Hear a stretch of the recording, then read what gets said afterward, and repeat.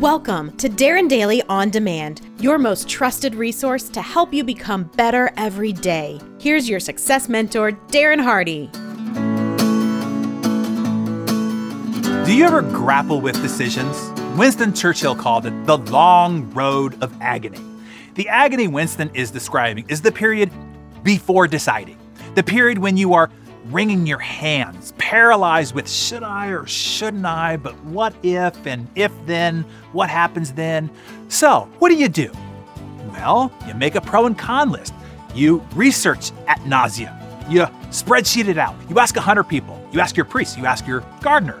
You go to a medium to channel a 2,000-year-old guru. You flip a coin, you throw a dart, or you shake an 8-ball. And the favorite go-to, you don't decide at all. Nah.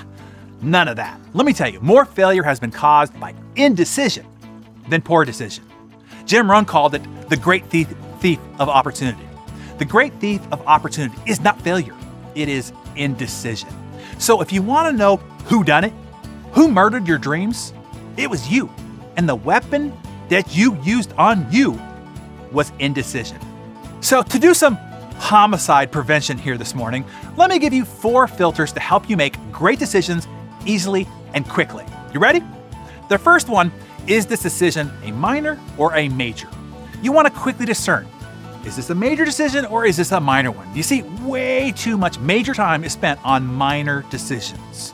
What hair conditioner to buy, where to go to dinner, what hotel to stay in, which of the 36 choices of faucets do we buy for the remodeled bathroom? In the moment, they all seem so pressing, world-bending decisions. But they're not. Ask yourself one quick question. 5 years from now, will this decision significantly alter my life? If not, then it is a minor decision. So just decide and move on. Wasting any more time on it will significantly alter your life. The second filter is cost or worth. Ask yourself, how much does this decision cost? And not in dollars today, but in subtraction from your overall wealth. Understanding how compound interest work, I know every $1 today is worth $5 to me 20 years from now. So I know if, say, a shirt costs $50, it really costs me $250 in future wealth. That is the actual cost side. Now, my mentor Jim Rohn taught me to also evaluate decisions based on what something is worth. Not what does this book cost, but what could it be worth to me?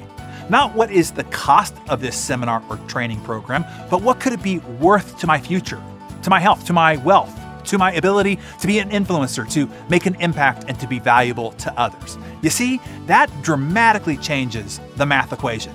So back to the shirt purchase choice. I first recalculate the math of the cost by increasing it by 5 times. Then I recalibrate the worth. You see, sometimes the worth skyrockets over the cost, and sometimes not. The third decision filter is this. It's what you can use. It's called wish or glad. Simply filter your decision with this one question. Am I more likely to say, 1, I wish I had it, or 2, I'm glad I did? The answer hits you quickly and clearly. Jeff Bezos would call this regret minimization.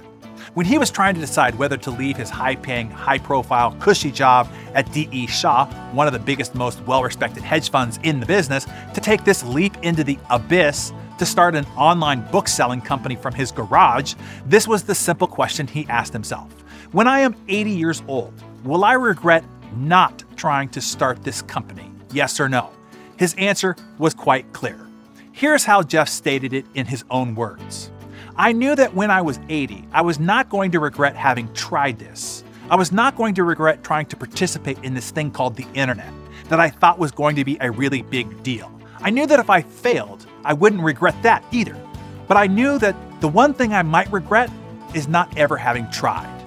And the last filter that I will offer you is good wolf or bad wolf. You know the Cherokee tale that I've told you before, that there are 2 wolves living inside each of us. One is the best of who we are, our strength, our character, our core values, our love, our kindness. And the other is the worst of who we are, our fears, doubts, our needy ego, desperate for attention, acceptance, and validation, etc.